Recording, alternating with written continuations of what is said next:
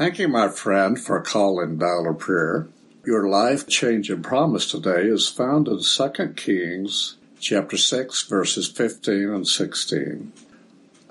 When the servant of the man of God arose early and went out, there was an army surrounding the city, with horses and chariots, and his servant said to him, "Alas, my master, what shall we do?"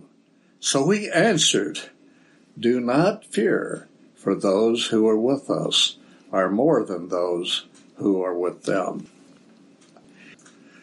An enemy army surrounded their city. Escape was impossible. Defeat appeared certain. Their capture was inevitable. The likelihood of death was real. The situation was great indeed.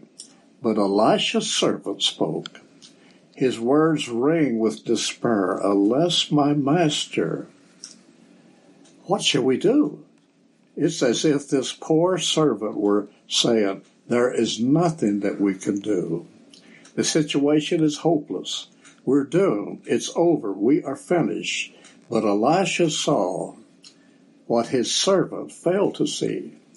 The curtain was drawn aside for this man of faith.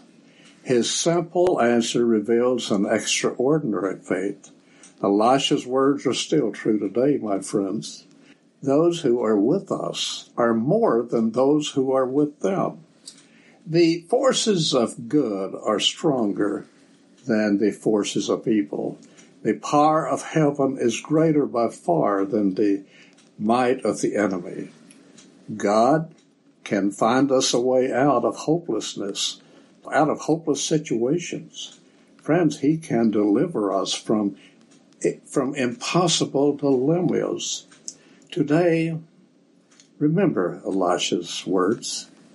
Those who are with us are more than those who are with them.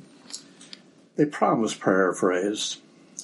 Friends, when Elisha's servant woke up, he surveyed the situation, and to his absolute amazement, the enemy armies were totally surrounding the city. Nevertheless, he hastened to Elisha, shouting, "We are surrounded. What shall we do?" And quickly, calmly, Elisha's simple reply was, "Don't worry. I see the enemy, but I also see thousands of mighty angels defending us." Those who are with us, friends, are greater than those with them. Let us pray.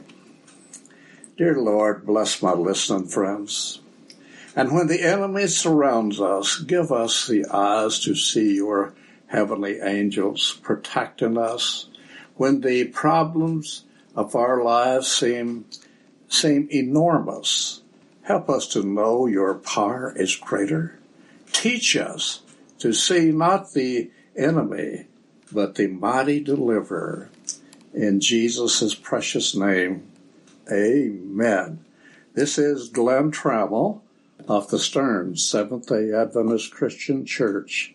Thank you, friends, for dialing prayer. If there is one within the sound of my voice that has a prayer need that he would like to be prayed for, would you please go to Facebook, Dial a Prayer, Seventh-day Adventist Church. Thank you, my dear friends, for calling, and we love you, and you have a wonderful day.